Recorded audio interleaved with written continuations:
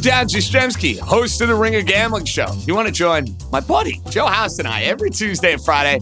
We break down all the lines, the leans, totals, props, and so much more for the NBA playoff action. And JJ, you never know when the podfather himself, Bill Simmons, is going to stop in. Plus, we are dropping special episodes in the feed around all the big events. We have some major golf coming up, JJ. You want to get in on all of it. So whether you fancy yourself as a sharp or someone who likes to just throw a few shekels down, get on the action with the Ringer Gambling Show on Spotify. There's no better feeling than a personal win, and the State Farm Personal Price Plan can help you do just that. Talk to a State Farm agent today to learn how you can bundle and save with the Personal Price Plan. Like a good neighbor, State Farm is there. Prices are based on rating plans that vary by state. Coverage options are selected by the customer. Availability, amount of discounts and savings, and eligibility vary by state. If you're thinking, I should go for a run today, but it looks like it could rain, Sierra says save on Epic rain jackets. If you're also thinking, but I can't go out in these beat-up old running shoes, Sierra says save on top brand running shoes. And if you're still thinking, but I'm also busy performing brain surgery, well, then we say, you really should have led with that. Sierra, let's get moving to your local store, like now. Go!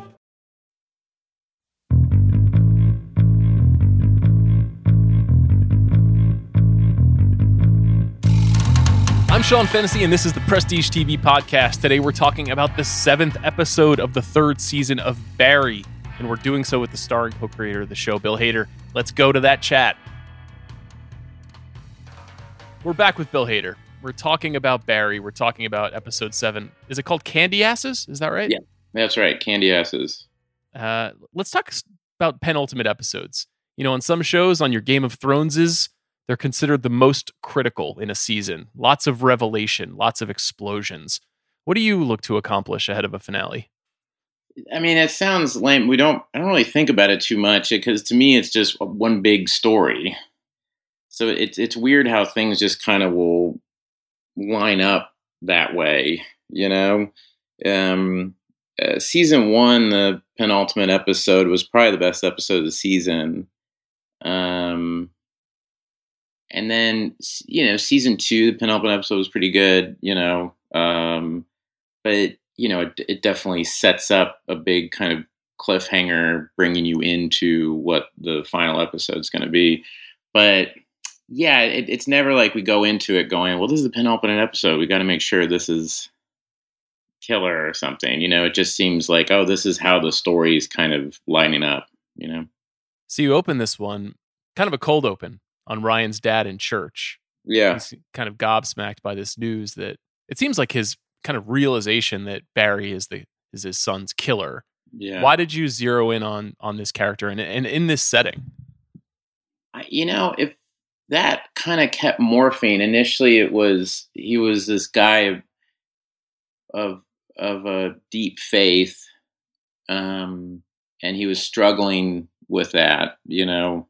And these feelings of violence and revenge, and we had written versions of that where there was a scene afterwards where you see that his wife has accepted that his son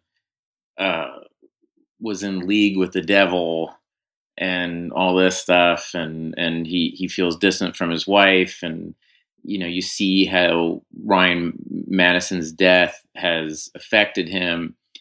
And then I just got to a place where I said, you know, can we just tell this in very simple images, which is, and I came up with the thing of everybody sitting down and revealing him and that he's just someplace else. And the idea of church, I think, just came again from somebody who believes in this higher power. And I feel like that in a weird way kind of permeated through the whole episode, this idea of heaven, hell, is this real? Is this not real? Where is Barry at in this episode? It seemed like the story naturally kind of wanted to hit these ideas, but, you know, you do it through character, you know, and what we learned was when we wrote it too didactic, it lost everything. So you kind of want to just show it, and you can feel it or not feel it, you know? Yeah, the whole episode has this kind of Judeo-Christian spirituality aspect to it. You know, you've got like Yeah. Sally is in this kind of false penance phase. You've got Yeah. Gene in his kind of penance phase. And then Barry, like you said, you know, it goes from cold open to cold open. We see him on his back with I guess, a sweater thrown over his face as he's choking to death. Yeah. He awakens and then he enters, I get a purgatorical I don't know what oceanside it is. setting. Yeah. Yeah. You know, the ocean and the water, when we're writing the show, is always meant kind of like, this is going to sound pretentious, but it was always kind of freedom. You know, the desert is where all the murder happens. And then, you know, season 1, he's sitting there looking at the ocean and he's free. And then he decides to go back and save Fuchs. You know, the last scenes of season 1 is him and Janice Moss talking on a dock, and she's standing in between him and water. Like, that was all very conscious. And so it was this kind of idea of like, let's just make it water, because maybe for Barry in his mind, water isn't that. You know, the ocean and all this thing that kind of represents freedom and stuff. Maybe that's where you go to, I don't know, be punished, or I don't know what it is. I mean, that whole sequence was something that changed over and over and over again. One minute it was in the desert. There was a point where Barry like floated. There was this point where there was cloud people, you know, not real cloud people like an animation kind of thing, but one of those things where you're looking at the clouds and you could see a face in the clouds, you know, and it was like, oh, he's being, again, it was all very didactic. It was all very like people looking down on him. He's being judged. And we shot plates for all that stuff to animate it. And then as we were cutting all that stuff for all the beach stuff, it became really, you know, this was a good lesson. As we were watching it, the moment that I felt something, because that whole sequence was way longer, and the moment I felt something was when Barry would look over and see Chris, and Chris didn't notice him. I was like, oh, you know, I would feel something there. And I said, I think that's kind of the most moving moment of all this. And Ali Greer and Frankie Gutman are 2 editors, right? Yeah, we agree. And I said, that's what it is. Let's just make that's what this is about. So let's lose all the no VFX, no anything. We'll do it with sound. And initially, all those moments of all the other people from the past episodes, you know, they were speaking and talking, and then one of them would notice something in the sky, and then other people would look up at the sky, and it was much more of a sequence. And so we went back and we recut it so many times, and then what we landed on was what you see, which is it's about Chris, and then it's a quick reveal of, oh, here's who he's with, you know, and that seemed right. It's so interesting that as we've been talking about this whole season, so often you've come to the conclusion that I guess less is more, you know, that you've kind of whittled things back. But you gotta write more. You gotta go be didactic to understand what the thing is, and then go, okay, let me back up from that and try to make it something a little less on the nose, or a little less preachy, or you know, think PC, or whatever you want to call it. You know, you want to just make it about the character, and also just emotion. Just what's the emotion of it, and hopefully people lean in with that. You know, you've said that also through some of these conversations, and sometimes I don't necessarily know exactly what you mean when you say that, because I'm not a TV writer. I don't necessarily think about constructing character, but I will say, you know, near the end of the episode, when you have Ryan's father in the front seat of the car, and he's talking about when his son was born, and how that changed everything. Yeah. I thought it was one of the most sincere, and as a new parent, like profound things I've ever heard on the show. I was like, wow, this is like so true to what it's like to like how your feelings change. Can you talk about that a little bit? I know you're a dad as well. Yeah, no, and that's how I felt. I mean, I can't speak for all parents, but that's how I felt. It was this combination of I've never loved something so much, and maybe if something happened, I would go crazy. You know, it's why, that's what just happened in Texas. I went into a stupor for Me too. a couple of days. I just was like, what's happening? Yeah. Yeah. Yeah, it just sucks, man. And it just, so Ryan Madison's thing about that is that it's an emotion I have, a feeling I definitely share, which is, oh man, what would happen if you lost one of these things and lost a child?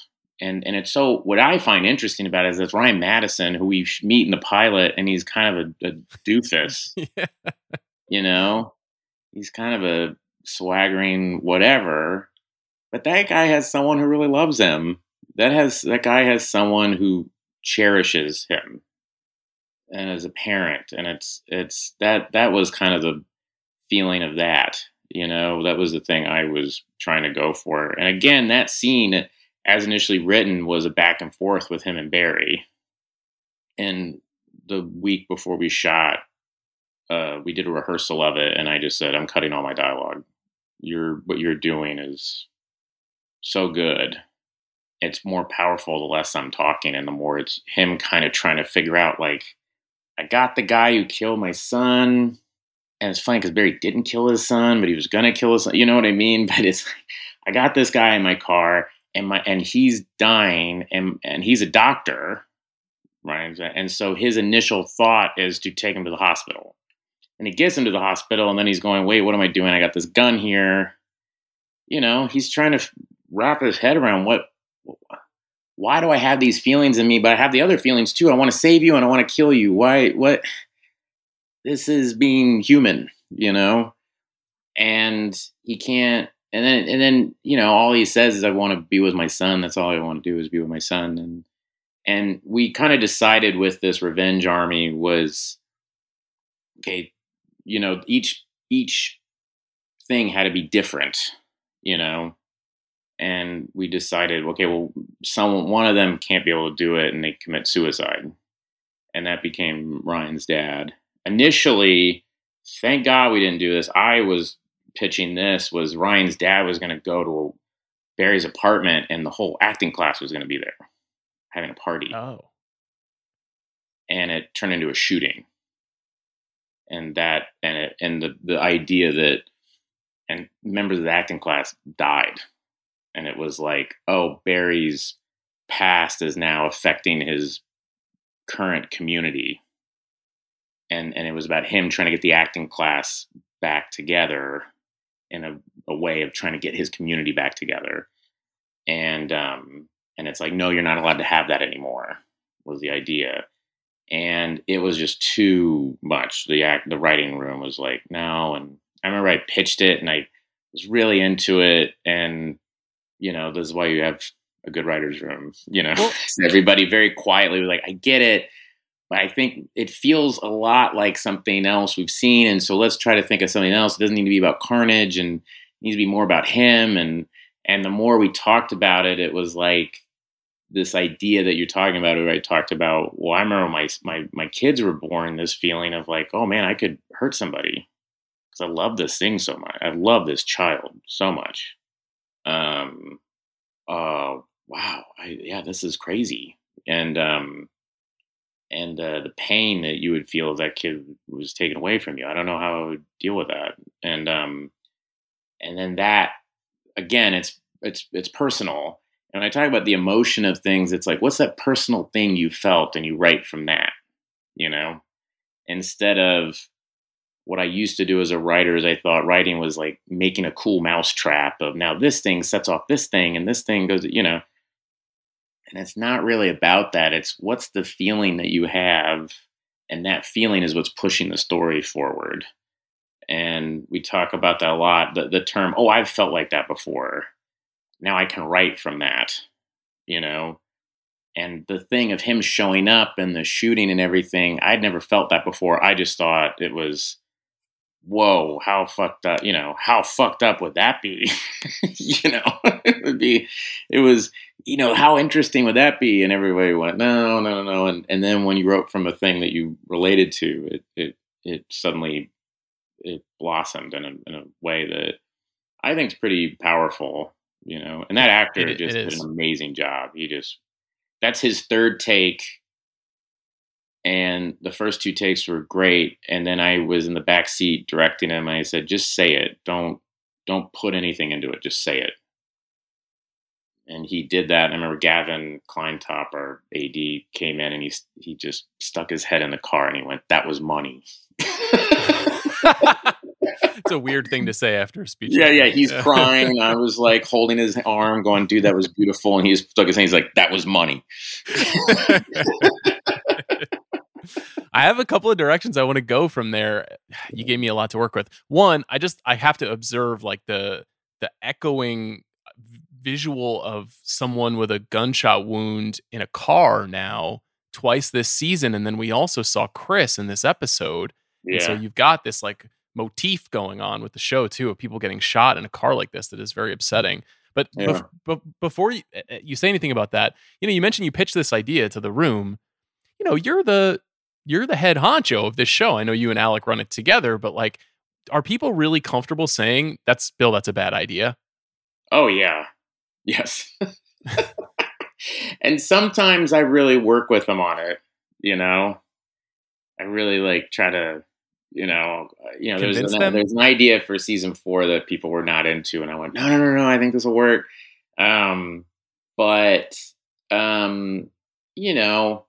That one, you can feel it where you go, I don't have a leg to stand on. I can't really defend this. And then you start to question, and I get really defensive. I go, what are you talking about? Blah, blah, blah. And then I go take a walk or I drive home and I'm going, yeah, you know what? They're right. And I usually call Duffy Boudreaux and go, what am I missing? And he'll go, it's carnage for carnage's sake. And that's another show, man. It's not, it doesn't answer, it doesn't enlighten you on anything about this idea of revenge. You know what I mean? It needs to be more from that guy. It's more that guy, I don't know. He goes, and he goes, and also I love the class. I just don't want anything to happen to them. He was just being honest, and he goes, I think it needs to be just between Barry and Ryan's dad. It doesn't need to involve everybody else. And I went, yeah, you're right, man. All right, let me think of something. And then the minute I started talking about my kid, the room, like Duffy Boudreaux he has a kid and he was going, yeah, that's it. This, what we're talking about right now. Yeah, this is it, I feel like Sally's character is having a somewhat similar experience here because Joplin has become sort of like her baby, and it has really driven her kind of mad, like everything that's happened to her in this very compressed period of time on the show. It feels like, 2 episodes ago, her and Gene and Fuchs and everybody was in a good place. And now they're all fucking spiraling out again. It just gets worse, Sean. Oh no. Well, I have not seen 8, so it just gets worse. Exciting. Oh no. Can you talk about Sally and the situation that you put her in this episode? Because I don't think we've seen her this rageful, and it feels very much like received behavior from what we saw from between her and Barry earlier this season. Yeah, I mean, she definitely. That was kind of when we initially had her speech be. I don't know if you remember this. When I said her speech initially, the 98% Rotten Tomatoes speech was initially about. Went into Pam, and she got really mad about Pam, and Amy Gravitt at SNL very rightfully was like, I think you just need to make this clean where she does everything right and then everything wrong happens to her and none of it's her fault.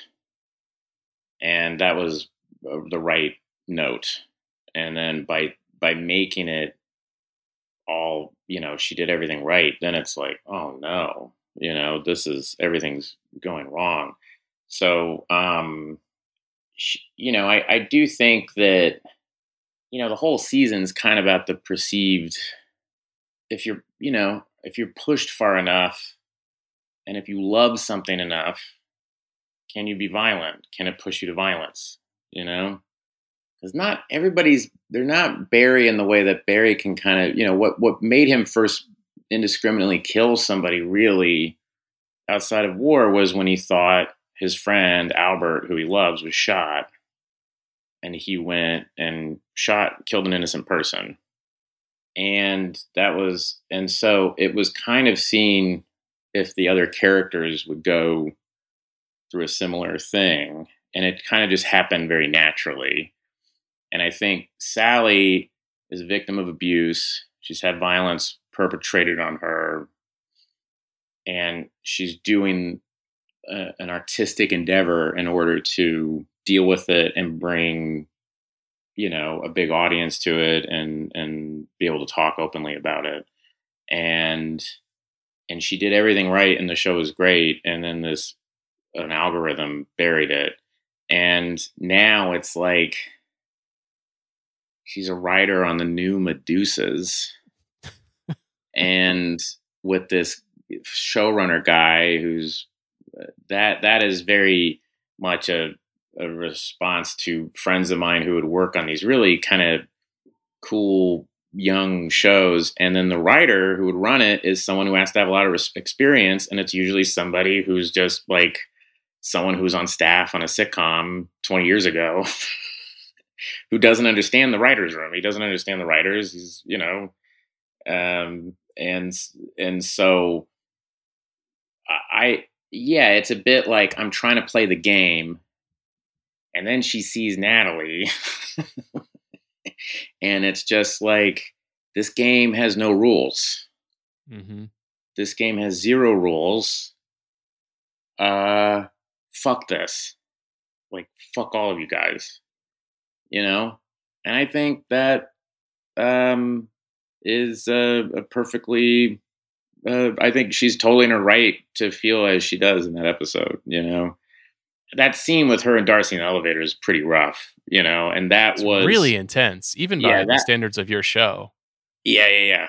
That was one again where it was funny because we were blocking it, and initially it was a lot of coverage.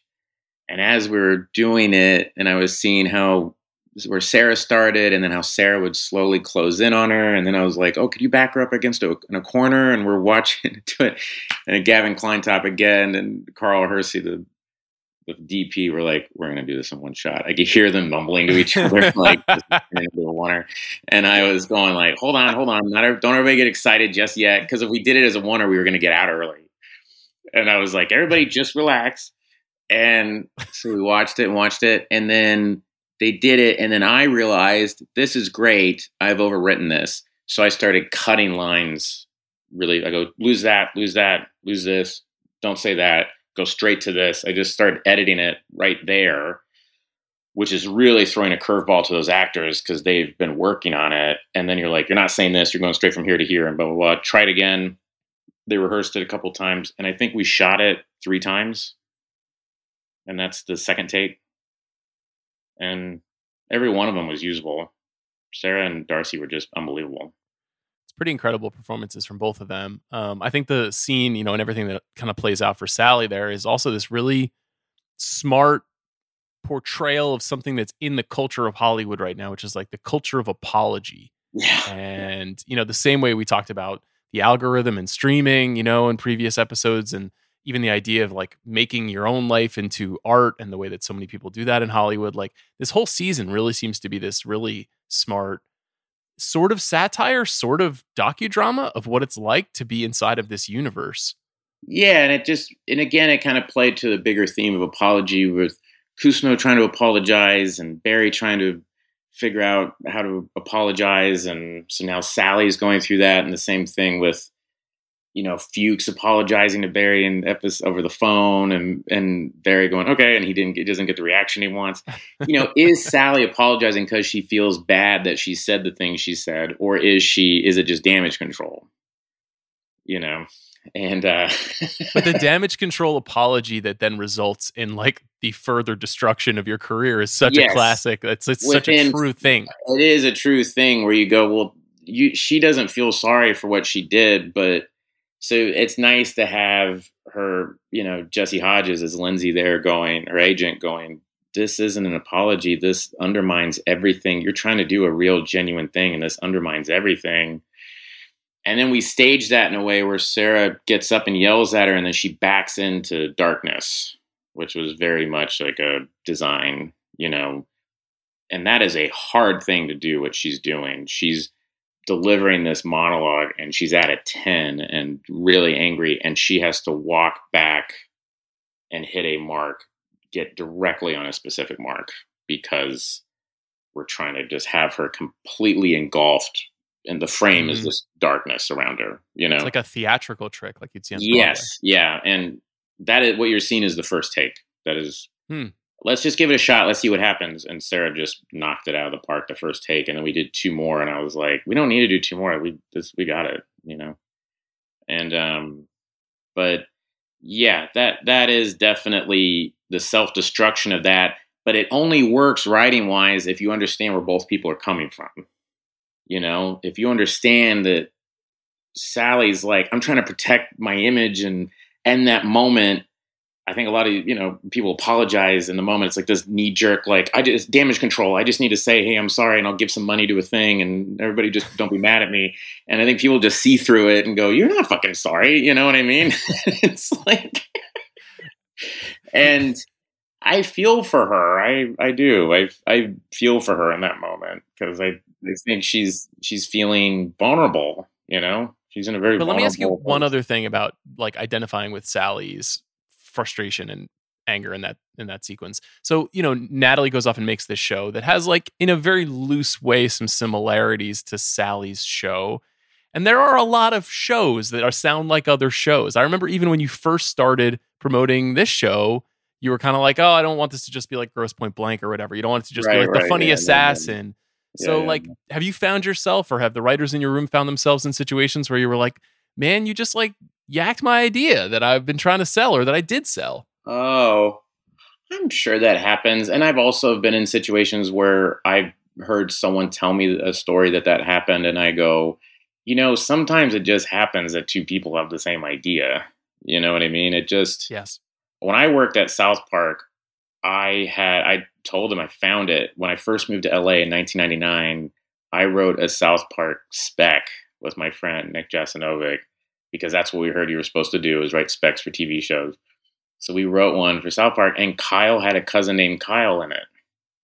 And then a year later, they did an episode where he had a cousin, a guy named Kyle, and there's no way because we never showed it to anybody. It never left our apartment. We wrote it, and we're so self-conscious about it. We never showed it to anybody. But what are the odds, that they had the same idea, and so, but that happens. That happens a lot, But that only explains why Trey and Matt loved you and wanted to bring you into the room in the first place, because you had the right brain for it. Yeah, maybe you were on the same wavelength. Yeah, but but it is a thing that you realize. But with the thing with Natalie, I think it's more about Natalie. The important line for me in that elevator scene is Sally going, "That's not a story. That's a math equation." Mm-hmm. Because that is true. I've been pitched math equations. Or someone will tell me about something they're working on, and I'm going, that's kind of a math equation. It's like, people want X, Y, Z. It's got these things that are hot right now. And by the way, I'm reading a book I'm reading Sam Fuller's autobiography right now. That's been around since the beginning of motion pictures. Mm-hmm. Been around since the beginning of stories. It's like, what will make money? Well, we want those things, and now you have an algorithm that'll say, these are where the taste clusters hit, when people see someone eating dessert or someone, Dev Patel or whatever, they go, oh, I can just put that in my story and it'll work, Let me ask you a question about that, because obviously that's a theme, not just on your show, but in the business right now, it's being discussed quite a bit. But you as a filmmaker can be schematic, strategic. You talked even just about the incredible sequencing of last episode's events, and how there's a lot of design and a lot of silent movie inspiration there. And so, like, is there a tension between an art form that is necessarily, technological and requires strategy. And then the way that people think about what kinds of stories that they should tell, and that requiring a kind of schematic strategy. Yeah. I think to me, it's always about whatever because the thing about the chase and everything like that. Yeah. You can't do that and try to do it on a reasonable budget and everything without massively planning every moment, at least on our show. Because there are people who can do things like that on a big budget and they go, well, let's just get out on the freeway and let's just figure it out. And I'm like, no. But that's very different than the idea of storytelling. And for me, the storytelling thing is no matter what it is and how silly it is, if you could just be honest, and it just has like a truth to it. And I think sometimes what Sally's story, I think, did have a lot of truth to it. And I think what Natalie's saying has zero truth to it. She just, if you watch her in the scene with the algorithm, D'Arcy Carden is writing down everything they're saying. She's on her phone writing down, here's what people like. Here's what the algorithm likes. I didn't pick up on that. And then she goes and she makes a show about it called Just Desserts. and she immediately gets a writer's room and they love her and they're having a great time, because it's just, and I'm not saying that I don't know shows that have done that, but it was just shows that have been made that have done that. But I definitely have been pitched stuff like that before, where someone will be like, oh, I'm working on this, it's the old this meets this. It's this that worked meets this thing that worked, but now it's like the algorithm likes this meets the algorithm, this other thing the algorithm likes, Right. That's like this podcast, it's like Inside the Actors Studio meets the Rewatchables. It's great.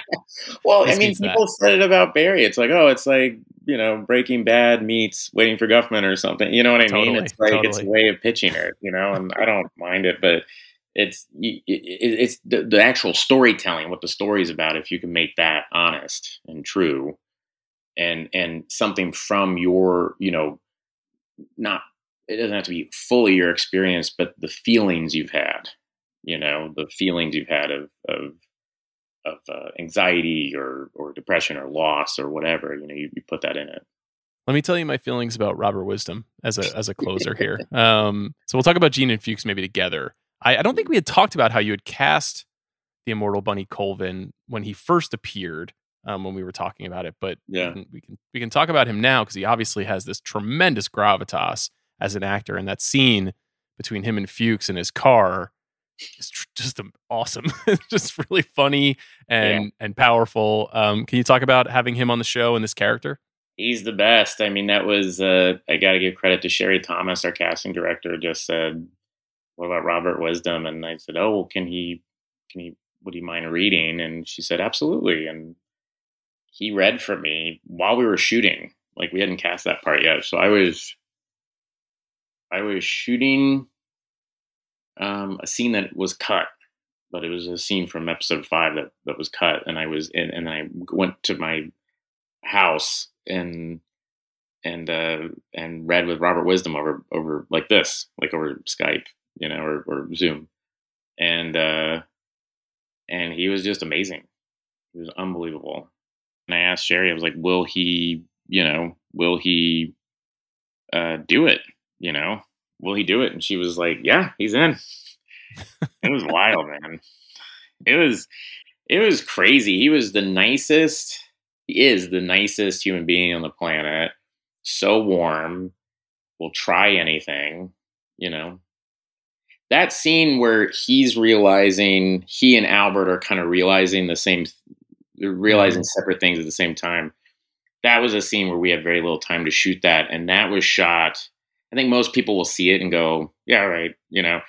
But for me and the DP and that scene was fun because we shot it. We didn't it was the first time I've shot something, with going like, here's how we're going to edit it. Like we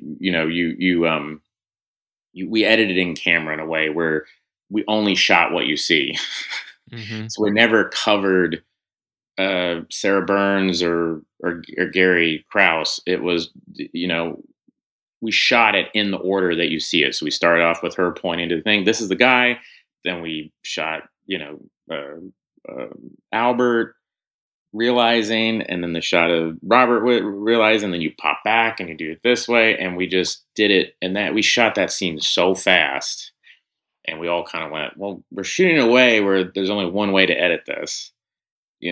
It's like you have to edit it this way, and because of time. And I was so happy when Frankie, our editor, called and was like, "Yeah, this is great. This is so easy." I just like went, and like he was like, "I edited that scene in like 45 minutes." You do get the sense that this is all headed towards something very messy, based on the fact that I think the last shot we see is Albert loading his. That was a hard shot. That Kenny Davis. Got to give credit where credit. Kenny Davis, Dolly Grip, who also did the opening, the big oneer in episode 1. Kenny Davis did that shot. That I said, I want to go super fast into the drawer, go up to the gun, and then go up to him. And that was one of the hardest shots we had to do this season to time all that right. It was tough. Definitely leaves you hanging. Let's talk about Gene really quickly, just because his masterclass is fucking hilarious and ridiculous. Yeah. And he had to do that big oneer by himself, and that took a while, but man, Henry nailed it. He's really, really funny, and his masks are ridiculous, and I guess sort of bad on purpose. Yeah, and I love those 2 acting students. Let's split up. What is the thinking about? I felt like his character kind of got back into the show with that conversation between him and Janice's father. It felt like he had been kind of operating in an orbit of his own for a couple of episodes. Yeah, was the hope there to get him back in? Yeah, well, I think what was happening was he's trying to, in episode 5, he's trying to, he's apologizing. So he's like apologizing to people, and now he's having to earn it. So episode 6 was him going to Laura San Giacomo's character, I think she's amazing this season, and going to her and saying, you can have all my money. You can do whatever you want. Like, take all of it, I don't care. And it's his way of trying to repay this woman for ruining her career. And I like that he's not forgiven either. It's even when she's on set, she's kind of like, I don't know what I'm doing. I don't know what's happening, But it needed to have that feel where it's not about him giving it to her. It's about, okay, she's been given this opportunity, but she's got to do it herself, and she does, Mm-hmm. But then the chickens have to come home to roost, And when he finds that out and confronts Gene, and we've now established that he's this amazing interrogator, that he can see that he's sweating. You're like, oh man, he's so fucked. Because he thinks he's out, but he's not. Yeah. And I think that's the point with all these characters. They think like, oh, I've done good deeds, I'm out. And you're like, no, dude, no. No, that's not the way this works. It's the perfect test of how good of an actor is Gene. It's like you've got the super powered interrogator facing him down, and he can't sell it. He can't sell it at all. He's terrible at selling it. Yeah. He's not that good. And so I will say, like, I was really happy with that, but I will say the last episode of the season is incredibly intense. I will just say that anybody listening to this, it's very, very intense. It's not a lot of jokes in the last episode. And, I think it all goes to a place where, I like the episode a lot, but it's very, very intense. And we have a colorist who's a very sweet guy, and he said, "Oh, it usually takes me a day to do one of these episodes." And he said the last episode, the season took him a couple of days because he kept on having to take breaks. Oh, how exciting! Yeah. No. So you don't know it when you're making it, and then you screen it for people, and people are like, "Jesus fucking Christ!" And so, yeah. So I just warning everyone. Well, I am tantalized. I like that sort of stuff. I think everybody else does too. I think they're connecting to the extremity that you're putting on us. Bill, hey, thanks for chatting again. And I think I'll see you next week, right? I'll see you next week, man. Okay, man. Thank you. Thank you to Bill Hader. Thank you to our producer, Bobby Wagner, for his work on this episode. If you enjoyed this, like Bill Hader said, tune in next week to the final episode of the 3rd season of Barry, and then tune into the Prestige TV pod to hear us break it all down. We'll see you then.